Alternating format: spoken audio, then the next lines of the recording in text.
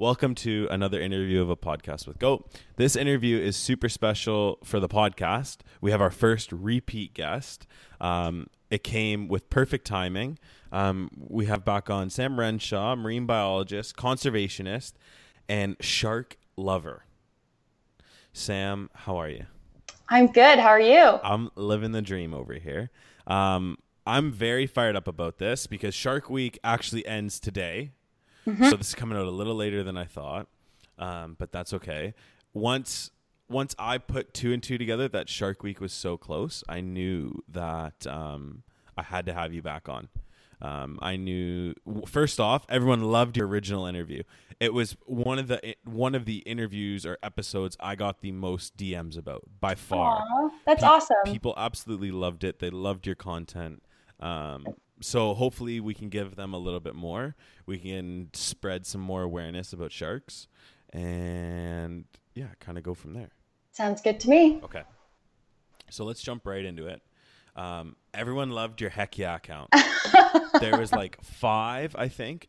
When I re-listened to the episode this morning before we did this, trying to make sure, 1, I don't ask you the same questions, and 2, if there was any follow-ups from the last one. But I think there was like 4 heck yeahs. So we need to start this episode off with a heck yeah. Heck yeah. All right, perfect. Thank you. It's so funny because I don't think that I actually say it that much in real life, but when I listened to it back, it was just one of those things that it just stood out. Where did that come from? Yeah, it just stood out. Yeah. Yeah, it was awesome. I absolutely loved every minute of it. Well, we'll have to keep tabs. Yes, we'll we're count. at 1 so far. Don't drink. don't drink for every heck yeah. Might get messy. Okay. Shark Week. It just finished. Yeah. What's your thoughts?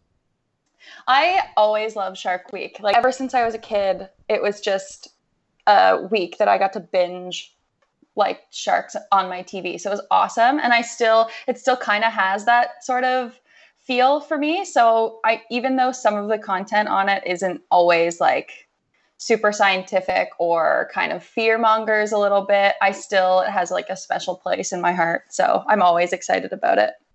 I was fortunate enough. I find it's something I always sit down for at the beginning of the week.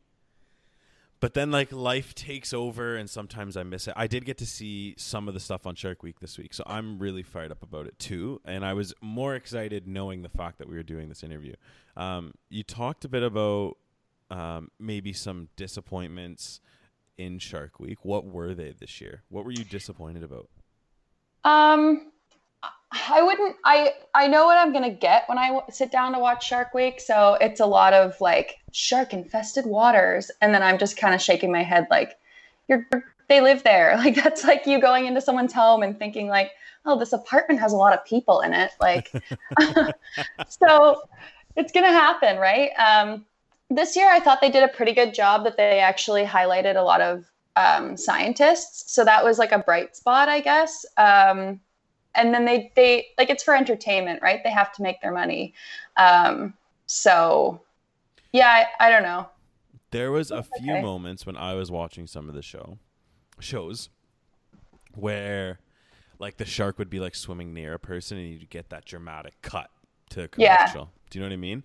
Yeah. So I think that's something that they could probably do without, but like you're right, it is about clicks and views. Yeah. Right?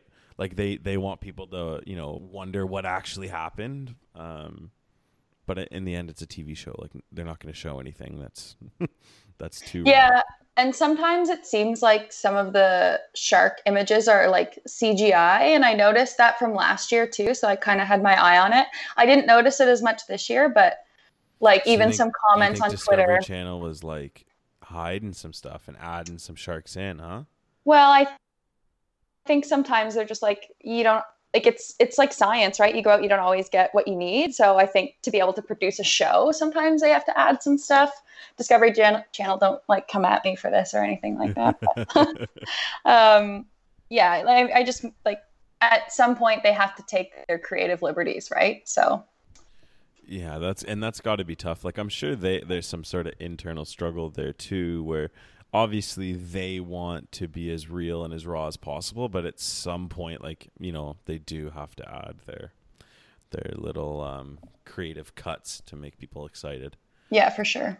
So you like that they featured scientists and more scientists, and you thought it was more focused on that. Is this something we could see you doing in the future? Am I going to be able to turn on the Discovery Channel and see Sam Renshaw? I would love to. I have a bet from with a friend that did marine biology in undergrad with me, and him and I have bet to see who is going to get on the Shark Week first. So I'm that's a goal, I guess, but maybe. So how would you even go about that? Like, do you So just getting have to, on Shark do you Week? just have to like get lucky and hope Discovery Channel picks like a scientist you're working with or you or? So this is actually really funny. I was a couple weeks ago out in Halifax, and there was like this conference going on, and my friend came up and was like, "Hey, like, did you see that at this conference, this guy's speaking? I follow him on Instagram. He's like a shark person on Shark Week. His name's Paul de Gelder, which is the guy on Shark Week that is missing his arm and leg." Oh, right. And she was like, "He's in Halifax. Like, we should try and meet up with him." So long story short, we like messaged him on Instagram and said, "Let's go get a drink." And so we met him in a bar in Halifax because he was here for like 2 days. And then it was sick. We just got to chat like sharks and like Shark Week and stuff. And he was like, "We'll keep in touch." And he's like Australian. And so it was really cool. Who knew sliding into the DMs worked? It really does. So yeah, so it was funny because I met him a couple weeks ago, and then like he's on Shark Week. So whoa, that's crazy. Yeah. So I don't know, maybe that's a connection that we'll explore. I hope so, and I hope you get to go on Shark Week, so that way when I'm sitting there watching TV, I can have that moment of like, oh my god, I know that person. Yeah, I mean, it was pretty cool. Yeah, of course, that's super cool. Sticking with TV and sharks, something I didn't get into last interview that I think would be really interesting now is the Jaws effect. Mm-hmm. I tried to add a little bit of emphasis on that to make it seem super important. The Jaws effect. Do you think a movie like Jaws hurt people's views of sharks? So this is a really interesting topic to bring up with like anyone that is in shark science or just like has a feeling about sharks, because like really there wasn't, to my knowledge, I mean, Jaws came out before my time, so I grew up always knowing that it was there, but like I can't think of another example that brings like the dangers of sharks, I guess, to someone's TV screen until Jaws. So it was kind of like an eye-opening thing, I think, for people to say like, oh shit, there's like sharks that are going to try and attack me in the water, and like sort of brings this fear right into people's homes, which has been not so nice because it paints a picture of them being monsters and them just being out to like kill people and stuff. So that's one perspective, that it definitely brought like a lot of fear to the shark world and to people about the oceans and stuff like that. But there's also another view that a lot of people were inspired by Jaws as well. Like a lot of marine biologists, same thing with Shark Week. It just depends on your disposition. Sorry.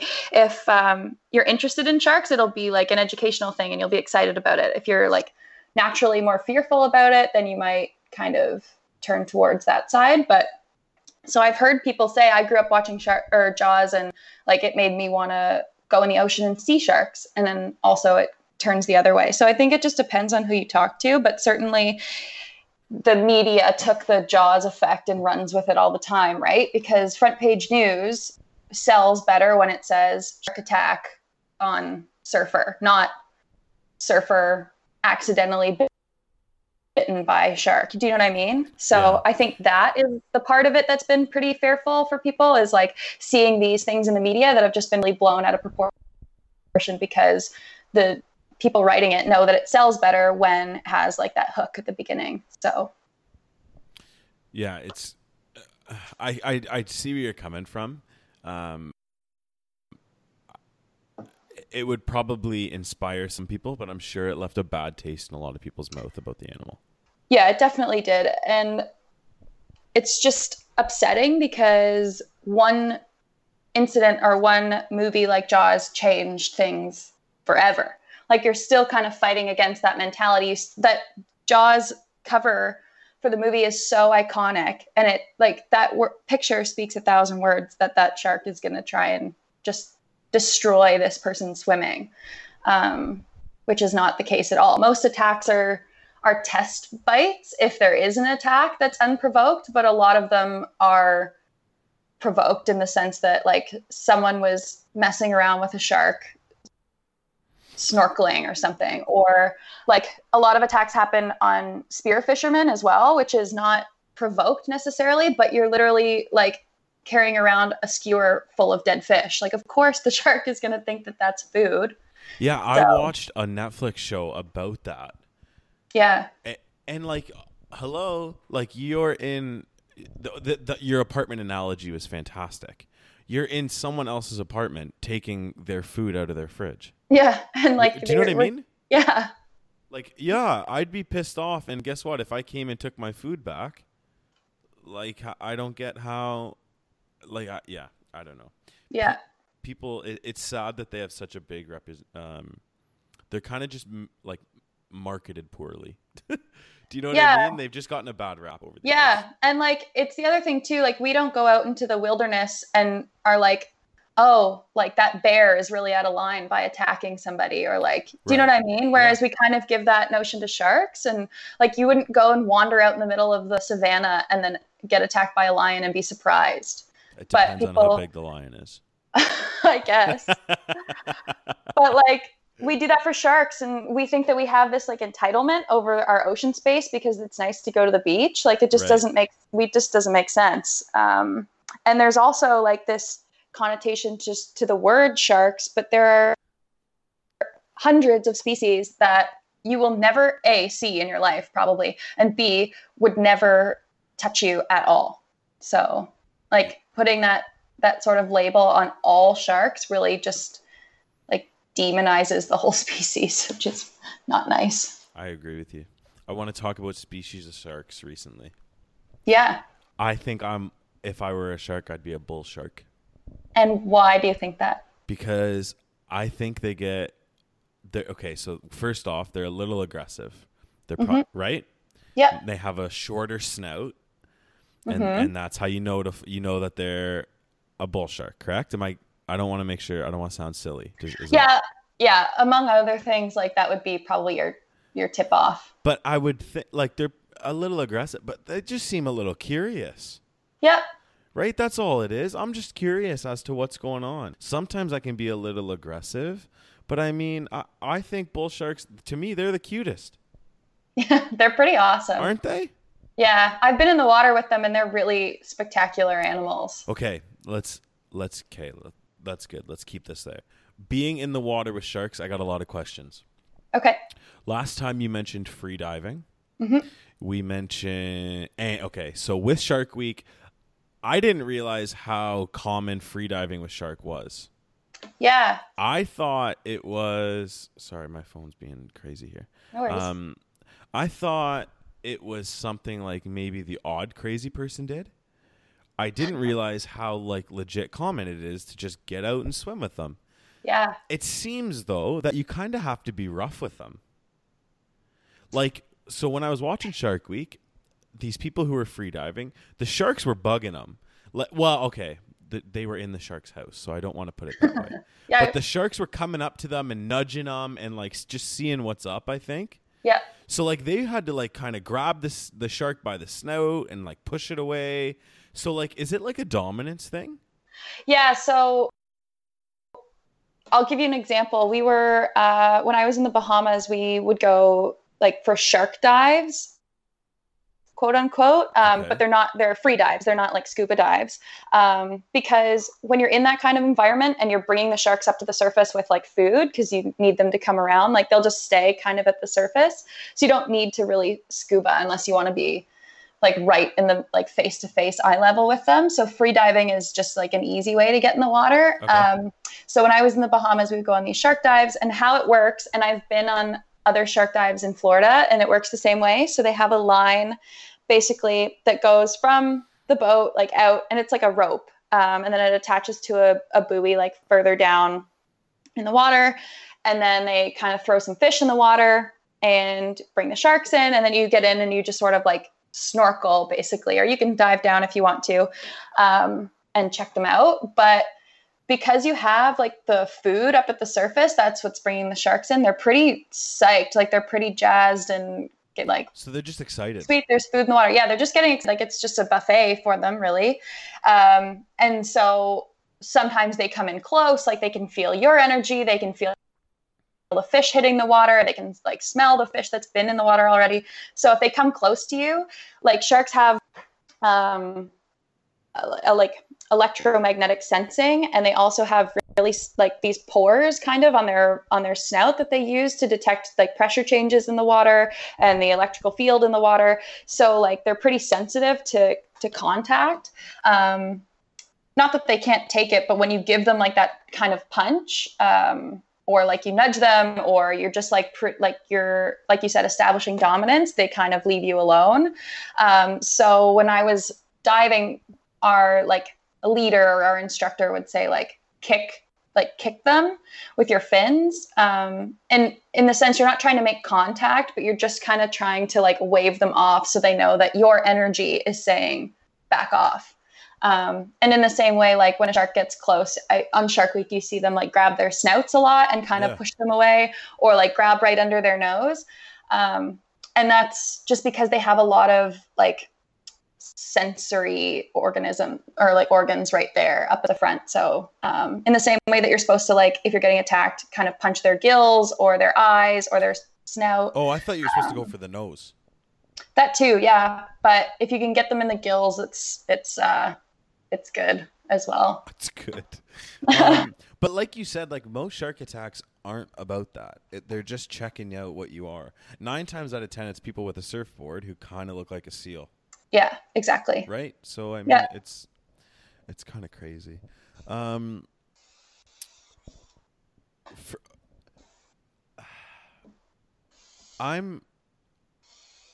more I see this whole free diving with sharks thing, the more, last interview I said that there was no way, but the more I think I'd kind of do it.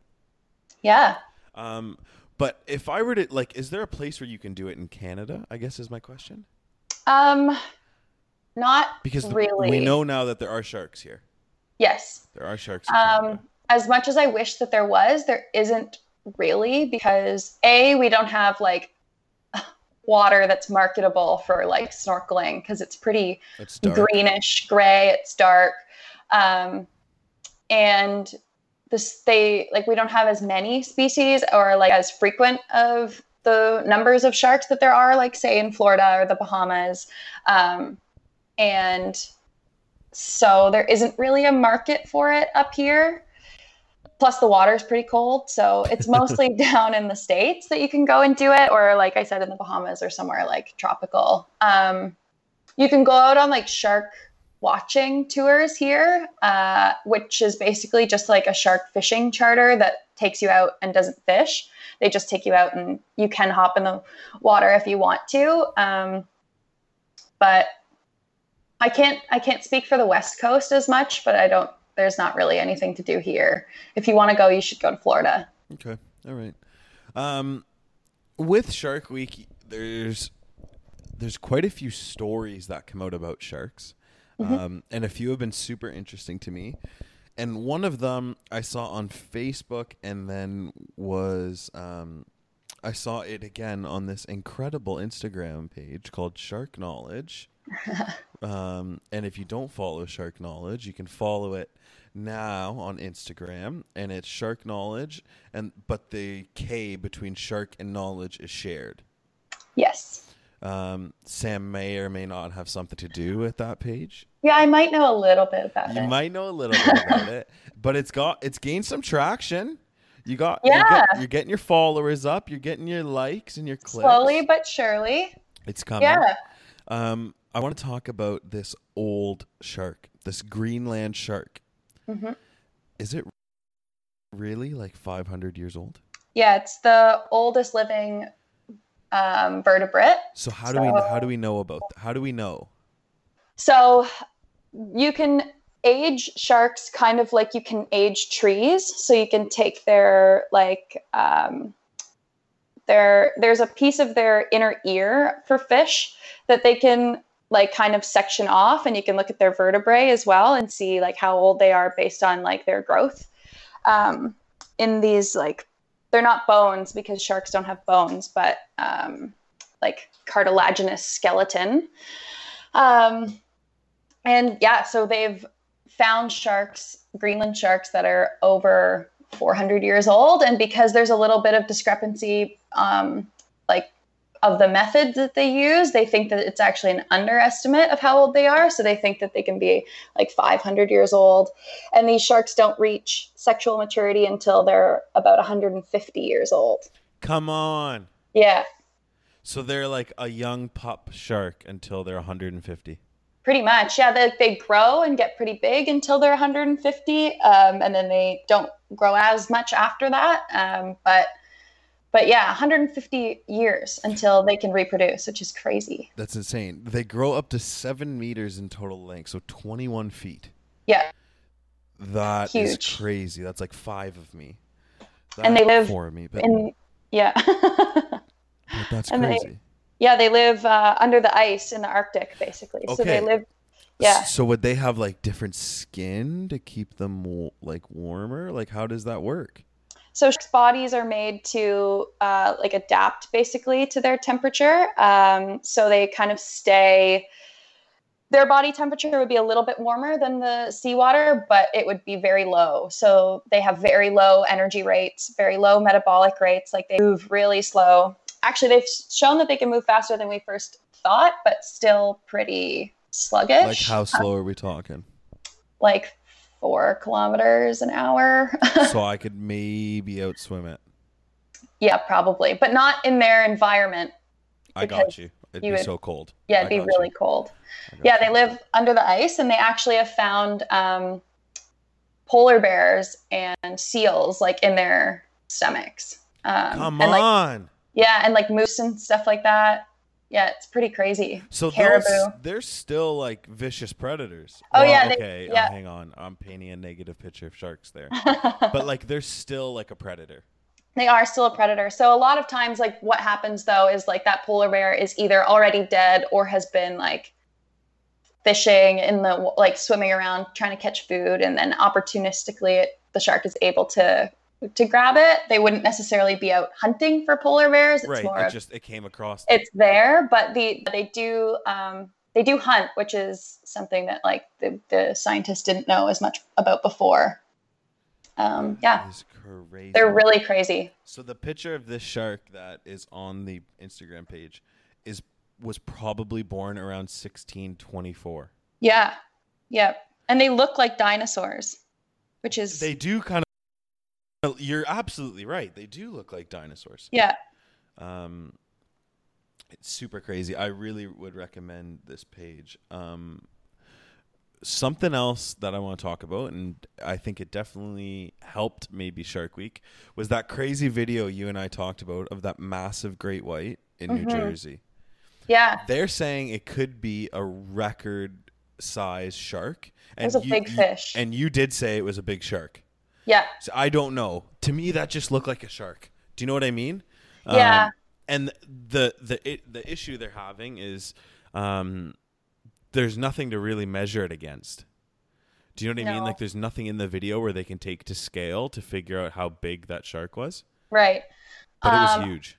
It was huge. And another thing, one of the episodes of Shark Week, I don't know if you saw it, where they were out trying to find like the biggest great white, or they were out trying to find. I saw a little bit of it, but I didn't. Yeah, like the kill zone and stuff, right.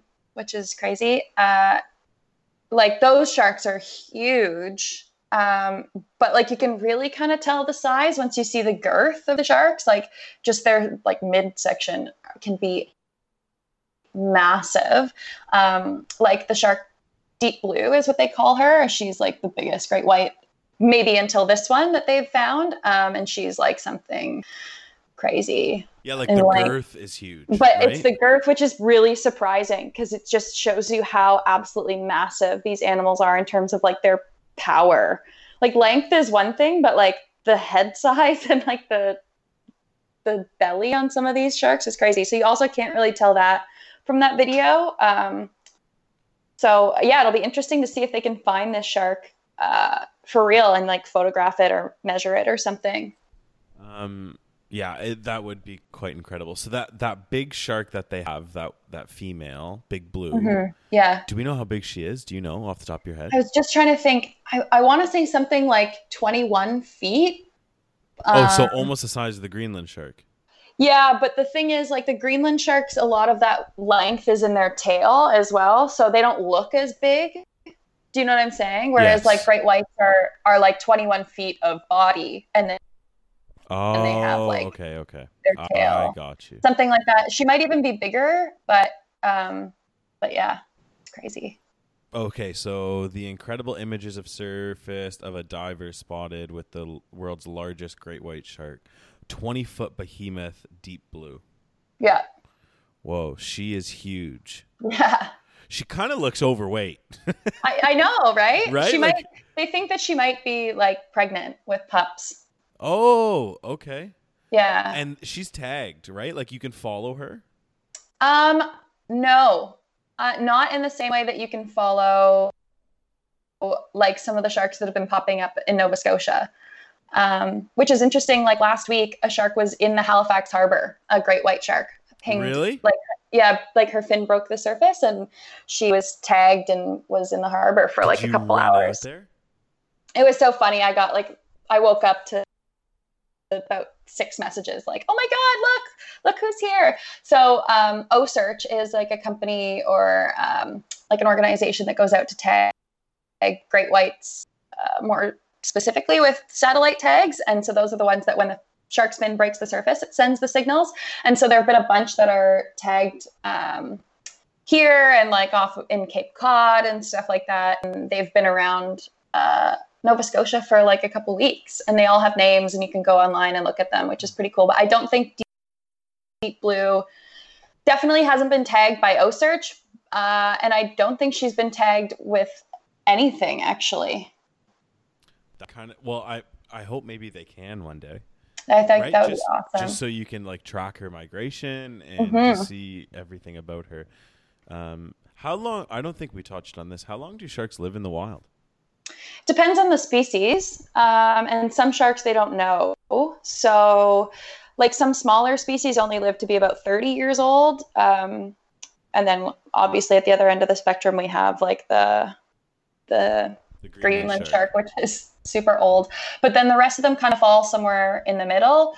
So like great whites would live to be like 80 or so. Oh, really? In there. Yeah, like pretty old, but like not Greenland shark old.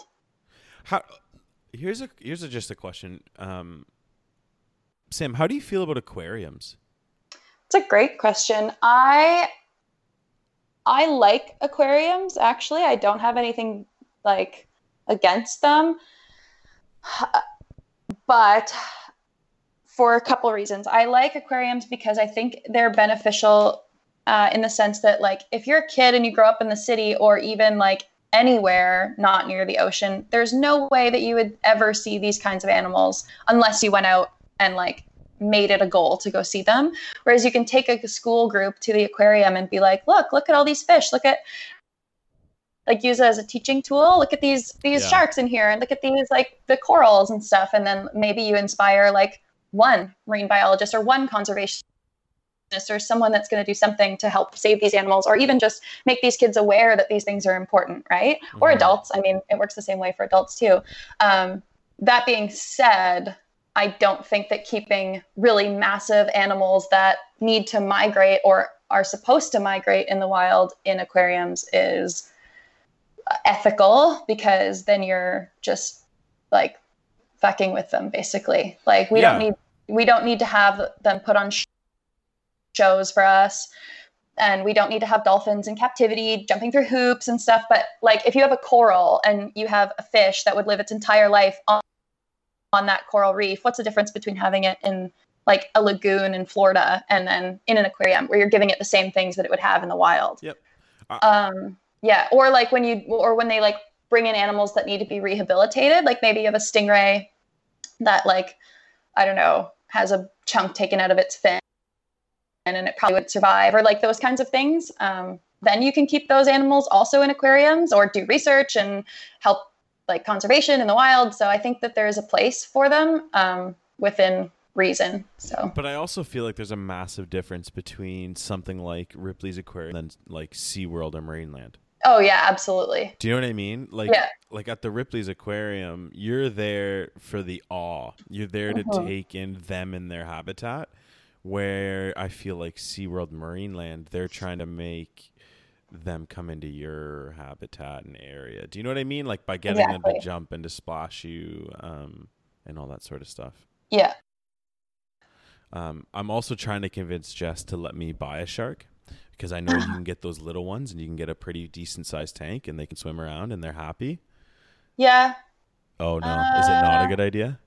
It depends on, like, obviously there's those like freshwater sharks that you can get that are pretty much just regular fish, but they call them sharks. But it's funny because here at Dal the other day, there's like, there's a big marine science center. It's called the Aquatron, like right at Dalhousie University. And there's one bamboo shark swimming around in this massive tank.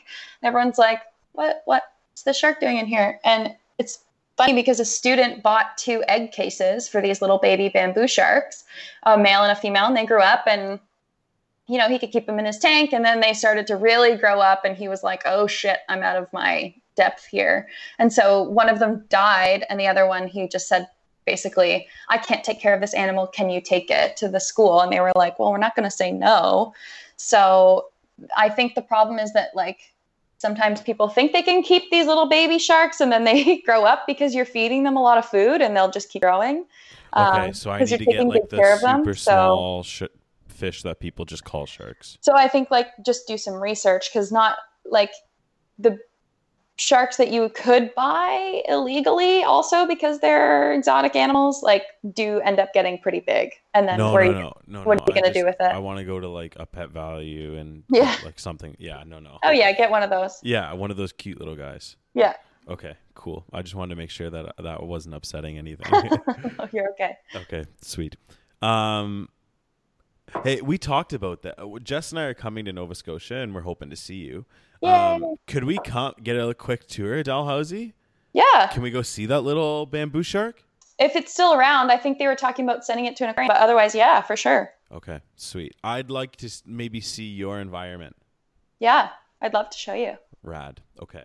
Let's talk a little bit about maybe some bycatch. Okay. We touched on it a little bit last time. Mm-hmm. Is there anything we can do to stop bycatch or maybe overfishing in general? Because we are. And I saw some crazy statistic that one person out of how many will get maybe bitten by a shark, but it's like 25 every 25 people kills a shark or something crazy like that. Do you know the stat I'm talking about? I know what you're talking about. It like popped up, I think, in between episodes or in between commercials on Shark Week. Yeah. I don't remember exactly what they wrote, but it's true. Obviously, like the amount of shark attacks has decreased over the years, and we've only kept increasing the amount of fish that we catch. We catch so much bycatch. And blue sharks, which are a species that we have here in Canadian waters, are caught more than any other species because they, not just in Canada, but they range kind of all over the globe in a bunch of different climates and temperatures and stuff. So they're pretty popular in the fish trade just because they're caught all the time. And yeah, you ask really great questions that I don't have answers to because it's really complicated. Sorry. No, it's okay. It's something that like so many people are trying to work on. Like, how do you manage overfishing when these people are just trying to make a living? And there's a fine line. Yeah. Right. And I think hopefully maybe one day with the amount of research we hopefully have and are getting and you're doing, and I just hope that there's a common ground between fishermen and scientists is my hope. what I mean? Mm-hmm. Where they start to have a conservation outlook. Like, hey, dude, maybe you let a few go every once in a while because they'll be able to repopulate and you can fish more later. Yeah. So Right? that's like the goal. A lot of the problem is technique rather than like intention. Because if you're a fisherman and you're going out and you're trying to catch, like, I don't know, redfish or something, you don't want sharks. You want the fish that you're catching because it's going to make you money. But the technique, Tuna's huge. tuna's huge. That's a monster on its own Yeah. because tuna and swordfish are big ones because the way that you catch them, which is on long lines, basically just like baited hooks that sit out in the water, like hundreds and hundreds and hundreds of hooks out in the water for hours. Because once you catch them, like they're dead, hopefully. But you're baiting for big fish that also sharks would want to eat, either the fish or you're baiting these hooks with other fish that are like meant for sharks as well. So you might pull up 3 tuna and 3 sharks, or you might pull up 6 sharks or whatever, right? And a lot of the times, because you let them sit, the long line sit in the water, those animals are already dead. Whereas a better method for catching, let's say, swordfish is like spearing or like harpoons, literally like old school harpoons where you go out and you follow the fish and then you just spear one of them and then that's it. It's zero bycatch because you know exactly what you're hitting.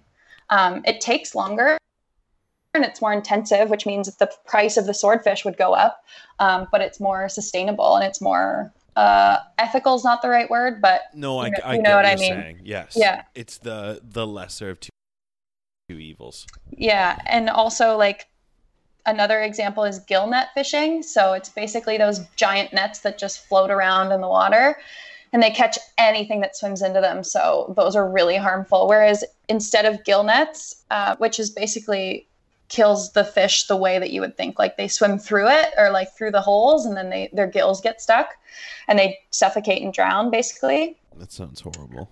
Whereas you can go out and use like a seine net, which is essentially just a big butterfly net that you go out and like scoop up all the fish right away. So. Oh, okay. So you just like throw it up and pull it back. Yeah. So that's a solution for overfishing as well as just like being mindful of the techniques that you're using. So when you go, there's apps actually that you can download or go online or get pamphlets that have lists of fish and the species that you should not and never eat. Oh. So I think Ocean Wise has one, which is, I think, a Canadian company run out of a lab in BC for sustainable seafood. And it's, you can go on and look at, like, they have it all color coded and you can see, like, for example, swordfish maybe caught in the US is sustainable, but swordfish caught in, I don't know, let's say Spain is not sustainable because based solely on the techniques that they use to fish. So there's a bunch of different ones that float around and it can be specific to country. So Canada might have one, the States might have one that are better like detailed for those places, which is one big thing that everyone can do. It's easy to use. I saw a really cool video on, I think it was CBC, and they think it was the first time they'd ever caught a shark on video doing it. But it was a shark going up to like a floating piece of driftwood and kind of scratching himself or herself against it to get some of these parasites. Did you see that video? Yeah, I saw that. So that was a Canadian researcher on the West Coast, and it was a salmon shark, which is really cool. They like don't often even see these species and especially not doing this behavior. But yeah, that's why they also think sometimes like other animals like whales breach for no reason is just to like rid themselves of parasites and all the nasty stuff. So that video really helped maybe further prove people's ideas and points. Yeah, and they've seen sharks kind of doing this in the like Bahamas where the water's more shallow, like sharks swimming along the bottom, like upside down, and they're like, what are these things doing? Because when sharks get inverted and you put them into what's called tonic immobility, it's they like go to sleep, right? It's like a sedation thing. So they're like, why are these sharks doing this? And like, it's kind of strange. They're not supposed to swim upside down, but they think it's like really quickly just to kind of get rid of parasites. And so, yeah, so that video is really cool. Do all sharks have parasites or most? most things in the ocean have parasites, actually. So I would say most sharks have some sort of hitchhiker That's got to be attached to them. annoying. Yeah, and you can see them in some videos of Greenland sharks being so old, their entire eyeballs are covered with parasites because they've been living for like hundreds of years, and they just like don't have a way to get rid of them. So That's crazy. mhm. We'll talk a little bit about the blood and urine test that I saw on Shark Week, and then I Okay. think we can wrap it up unless you have anything you want to talk about. No, that sounds good. Okay, so this blood and urine test was basically, well, there was two tests they did trying to see, what is it about shark attacks and what really like gets the shark fired up. So they wanted to do a test where a controlled test where they put everything on a surfboard to make it look like a seal. Hmm. They then released blood, urine, and seawater, I think, right? Yeah, I caught a bit of that. Okay. So So you'd know better. I think I can explain it pretty Yeah, well. I know what you're talking about. But they released, so they did one on the seawater to be like a control, right? Mm-hmm. Just so that they could find out if the sharks came because it looked like a seal or what the deal was. So at first they used cow's blood, and the surfboard with cow's blood got 13 shark visitors. The urine got 1, and because they were trying to disprove the myth that you pee in your wetsuit when you see a shark or something, that it'll like help like draw sharks. So they basically proved that wouldn't happen, that they're not attracted to urine, but that more so attracted to blood. And nothing went even near the surfboard with the seawater. So then the next thing they wanted to prove, I think, was the whole like splashing and looking like a dead fish. Mm-hmm. So they put a lady on a board, and she was to paddle inward, and they wanted to see if it was my buddy, the bull shark, Yep. would go up near her and what the deal was. And he ended up going near her. So the thing I took away from it, one, when is there ever going to be cow's blood in the ocean? Right? Like, I feel like, Yeah. like what kind of BS is that, Discovery Channel? Two, Yeah. they did it with human blood right after, and they got no results. Mm-hmm. So they did kind of make the shark to seem out like a monster, but it's like offering a shark like a steak, Yeah. right? I know. And like they don't want human blood. They want fish blood. Like Right. it's crazy. And yeah, Um, yeah. the thing. Sorry. So about the whole thing, what caught me off guard was there was like a shark whistle. Mm-hmm. So the shark got within, honestly, way too close for comfort. I'm sure the shark wouldn't have done anything. It might have just went up and bumped the board, realistically, Right. just to see what was going on. But it got within like 5 to 4 feet of her. So she pulled this shark whistle. Is that like a dog whistle for sharks? Yeah, essentially it's just like something that sends out a signal, like an electrical signal. Like I said, sharks can detect that kind of stuff. So it essentially is just sensory overload for them, and it kind of spooks them. Okay. So it's not like it's like harmful in any way. It just kind of gives No. them the heebie-jeebies and said, let's get out of here. Yeah, it's kind of like a fire alarm. It's just like, whoa, what's going on? Something else is happening. Like, and kind of scares them away. It's effectively the same thing that would happen if you just had like kind of nudged it. Okay. Yeah. I want an update. Has your favorite type of shark changed? I don't remember what I said last time. Did I say it was a basking shark? Do you remember? You did say it was a It's basket. the same. Yeah, It because still is? I still haven't seen one. So until I see one, it will be that. Okay.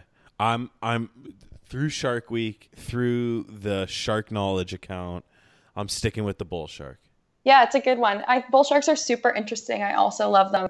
And they can go in freshwater and live in freshwater as well. So Come on, they adapt. yeah. Oh, I love So them that's a even great more. choice. Yeah. All That's right. that's also why they're kind of at the top of the list for being like, quote unquote, most dangerous. Because some attacks also happen like up rivers in Texas and Mississippi. And in Africa, because they hunt in like really muddy waters when they're in river systems, because naturally they're just not as clear as ocean water. So that's also pretty interesting. Awesome. I'm going to research bull sharks, and when I come see you in the end of September, we're going to have a great conversation about sharks. Good. Not to mention, I think Jess is super stoked to see you too. I'm so excited. Okay. It's going to be a blast. Sam, thank you so much for doing this. Thank you for taking the time out of your busy day. It's been incredible. Thank you. I'm so excited. When you messaged me and asked, I was like, oh yeah, of course. We're doing this again. Awesome. Sorry, one last thing. You were really hopeful that maybe you'd get out in June, and that got pushed back, you told me. But you are going out August 12th. So next Monday. August 12th, barring any weather complications. Right. Yes. Hopefully we can get you on one more time. I would love to hear about what happened on the water.